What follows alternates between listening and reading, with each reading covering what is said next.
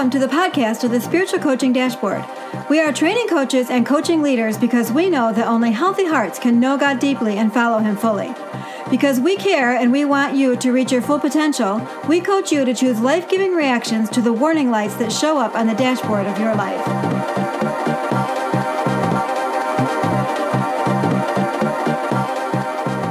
Welcome, everyone, to Season 3 of our podcast. Formerly the Spiritual Coaching Podcast, we are now the Spiritual Coaching Dashboard. So, a little story. We first launched this project to train spiritual coaches at our growing multi-site church. Of course, we hoped others would find us and listen. We never expected that within months we would have dozens of people in dozens of cities and countries listening. Wherever you were listening around the globe, Nancy and I are honored to have you aboard. So that unexpected scope of interest, it caused us to realize that we needed to get more organized and focused if we wanted to help more church leaders and spiritual coaches. We want to do our best to fall in line with whatever it is God seems to be using. So moving forward, you can expect the same quality content, but with a different look and stronger clarity of purpose. And speaking of clarified purpose, we are coaching church leaders and spiritual coaches who have untapped potential by showing them how God will exchange the wounding of the past for the wellness of the future. It's a transformation. It frees them to be wholeheartedly available to Him and those near them. They go first and call others to follow their lead. How are we going to do this? By offering 3 progressively deeper levels of coaching, starting with practical content, moving into peer conversation, and then personal coaching. Why are we doing this? So you can gain the humble confidence and godly credibility needed to step unrestricted into a life and impact that God has for you. Our dream is to help you tap into your potential. Now, we chose the Spiritual Coaching Dashboard because, just like the dashboard in your car, there are warning lights in our lives that indicate to us that we need to do some heart work with God in order to step into our full potential. It's hard to analyze your own swing, so we need someone more qualified and experienced to do spiritual wrenching on our souls in order to improve our performance. Our dream is that you would unlock your potential through a healthy heart that knows God deeply and follows Him fully. All right, enough of that. Let's set the stage for today's episode. In Season 1, we considered the philosophy behind spiritual coaching, and in Season 2, we addressed subjects relevant to the spiritual coaches themselves. Now in Season 3, we finally begin to describe how to do spiritual coaching itself. Be sure to go back and listen to the foundational content and those 2 opening seasons, because what I'm going to say is based on what has already been said. Without further delay, here is today's content.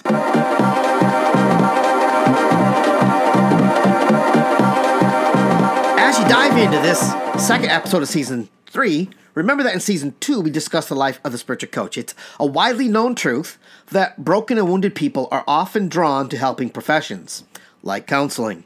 They're looking for explanation and answers for their own life as much or maybe more so than for others. This potential is a very good reason why we need to address the life of the spiritual coach, since they're not exempt from this phenomena I just mentioned. Every healer is a wounded healer, but if those wounds are still fresh, still open, they can infect others and be infected by others. That's never a good thing. We don't want to be wounded healers, we want to be healed healers. This is one reason behind the necessity for spiritual coaches to go first, to be in a relationship with God, to be spiritually growing themselves, to be holy. The healthy healer needs to be in recovery and be at least a few steps ahead of those they're trying to help.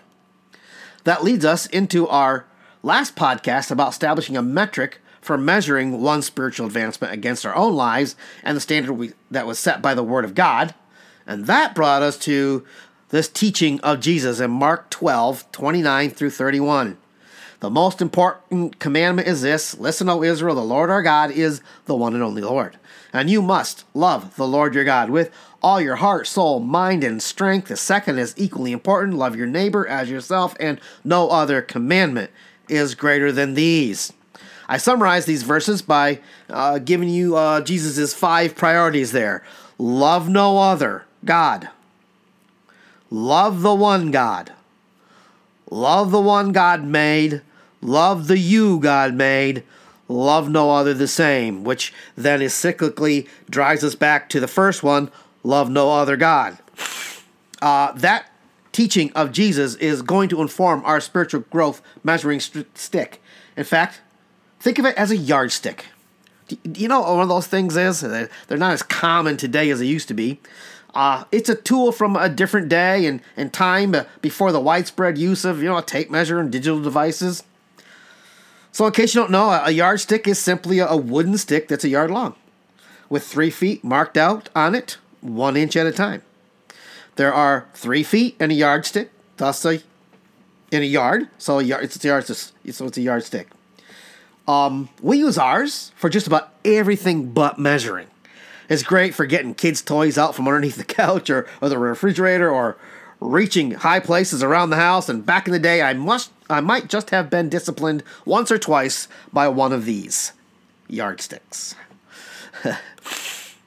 I'm going to create for you a spiritual yardstick based on those verses from Mark 12. That'll be the metric that the spiritual coach will use to gauge both their own spiritual growth and that of those they coach. Before we do that, a word about re-signing. There's a field of study called semiotics, which is the study of signs and symbols as a sort of language for communication. The importance and prevalence of using signs for communicating truth has been studied for many years. Sometimes old truths that have old terminology, especially when those words or phrases no longer mean what they used to, well, there needs to be some re-signing done. To be obvious, they need a new sign and new symbols to make them real, understood, and relevant. For example, some of you who are thinking about becoming spiritual coaches grew up around the church. When the subject of, spirituality or growing or discipleship came up, you heard some of those terms, like you heard about a new believers class, you heard about sanctification, maybe even progressive sanctification. You talked about discipleship and spiritual disciplines and stuff like that. But these and other older common churchy terms, affectionately called Christianese, either mean something different or more likely today mean nothing at all to people. Even the words Christian and evangelical and or fundamental don't mean what it used to or don't have the same connotation. You may have noticed that I frequently substitute the term Christ follower in place of Christian, because some people outside the U.S. think all Americans are Christians. Some inside the U.S. do too. But one thing that's for certain is that we no longer use the word Christian to designate those who believe in and follow Jesus Christ with abandon. One of the things I want to do as we think about a spiritual yardstick is to re-sign the way we label and discuss it. I'm going to use terms and phrases that are at least a little more self-descriptive to try to limit the confusion. This doesn't mean the old terms are of no use, and no, they're still good terms, but the packaging needs to be improved. Biblical truth and realities that have long had the same outdated packaging that most people can no longer relate with, it needs to be updated. In the marketing world, when a tried or true product begins to lose popularity and the revenues decrease, a company needs to ask themselves if the product is the problem or if it's the packaging. Often they can get a new marketing program going with shiny new print and slang and bring us a still wanted product back to life by convincing people they still need it. The product itself may get a bit of a new look or they may add something to it to make it better, but the base product is still unchanged. The publishing world does this all the time with new editions of older books. They add a new preface, they stick in a new chapter or two, they redesign a new cover for it, they print it in a cheaper format and sell it as a new edition. Music producers will use this strategy too. I recently saw that Johnny Cash's wild popular album that he originally recorded live at Folsom Prison has been reissued like 4 times. Slap a new cover on it, record it in a new medium, LP to cassette to 8-track to CD to streaming media, sell the same all over again as if it were brand new. Let's take a short break to give your brain a chance to rest. Did you know that this podcast is not the only resource that we have available to help you with your own relationship with God and your spiritual coaching efforts? First, I invite you to visit Spiritual Coaching Dashboard on Patreon.com. Patreon is a solution for creators who struggle to turn their craft into real dollars so they can afford to keep creating. In their words, Patreon powers membership-based businesses for creators. You can visit patreon.com and search for the Spiritual Coaching Dashboard. You'll discover additional content that can be accessed through any of 5 different levels of membership, if you choose to subscribe. Second, tworivers.church/life-coaching has dozens of tools and book links to help you in your life with God and your ministry to others. It's a work in progress, but you can find it chock full of practical content to read, watch, and listen to. Thank you for your patronage here on the podcast and for considering enabling us to continue to create and meet the ministry needs of our expanding audience. Wherever you choose to interact with us online, please remember to rate, like, follow, and share so that other leaders and coaches can find this helpful content.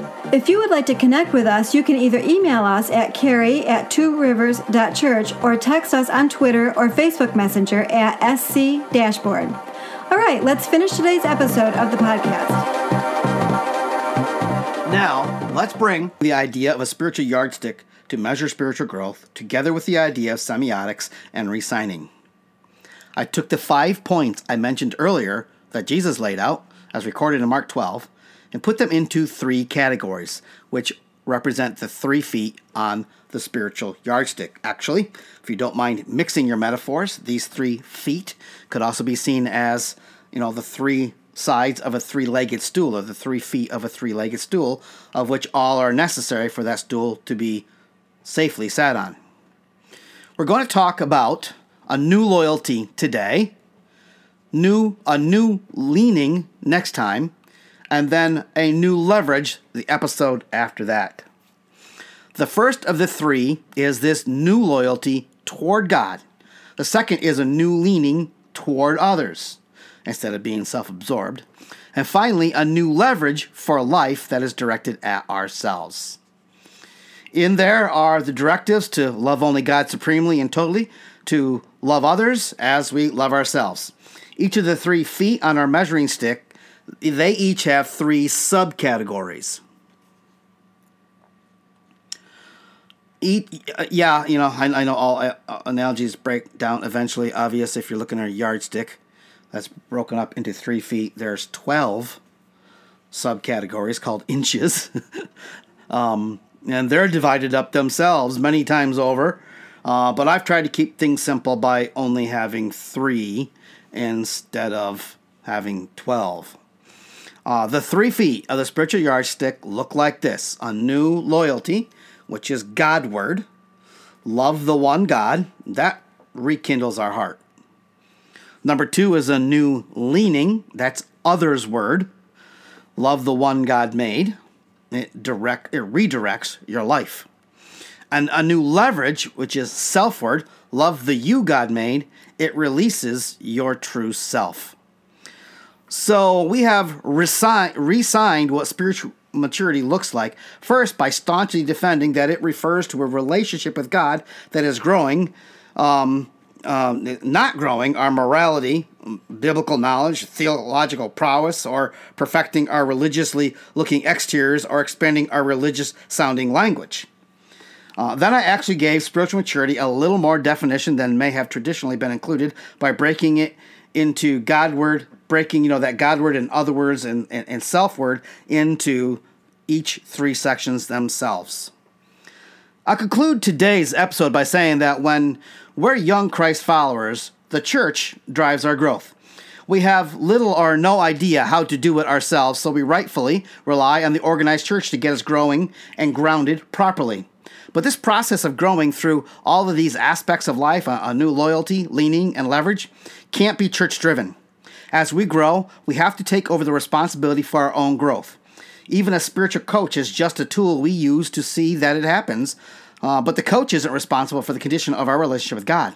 At some point, we must no longer depend on the church or a coach, but accept the responsibility, just like growing up, for our own care, health, and growth.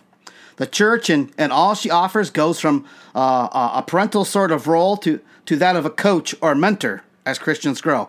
In fact, it's like the way a parent shifts roles as their kids grow, from a more active and controlling role to a more passive and friendly one as the child gets older and matures. A disciplined spiritual practice is not optional, nor is it someone else's responsibility. We have to choose, and we have to work out our own daily habits. Initially, I was going to discuss that our spiritual growth yardstick, not under the section about our spiritual coaching philosophy, but I was going to discuss it when I was talking about the spiritual coach themselves in Season 3. The reason for that initial impulse should be fairly easy to discover. As a spiritual coach, you'll need to grow into your own new loyalty, new learning, and new leverage. You need your own spiritual coach so you can go first, lead the way for others, and stay at least just a few steps ahead of those you coach so you can show them the way forward. Spiritual coaches need to faithfully use the same measuring stick they hold out to others on themselves. We have no business coaching others if we refuse to measure ourselves, and if we don't take responsibility for our own growth, we'll not be very quick to call others we coach to that. And sitting back and waiting for Sunday mornings and small groups during the week to magically produce spiritual growth is pie-in-the-sky dreaming, laziness, and it is irresponsible. So next time on our podcast, we'll take the first of these 3 parts of the yardstick, and we'll talk about that, a new loyalty.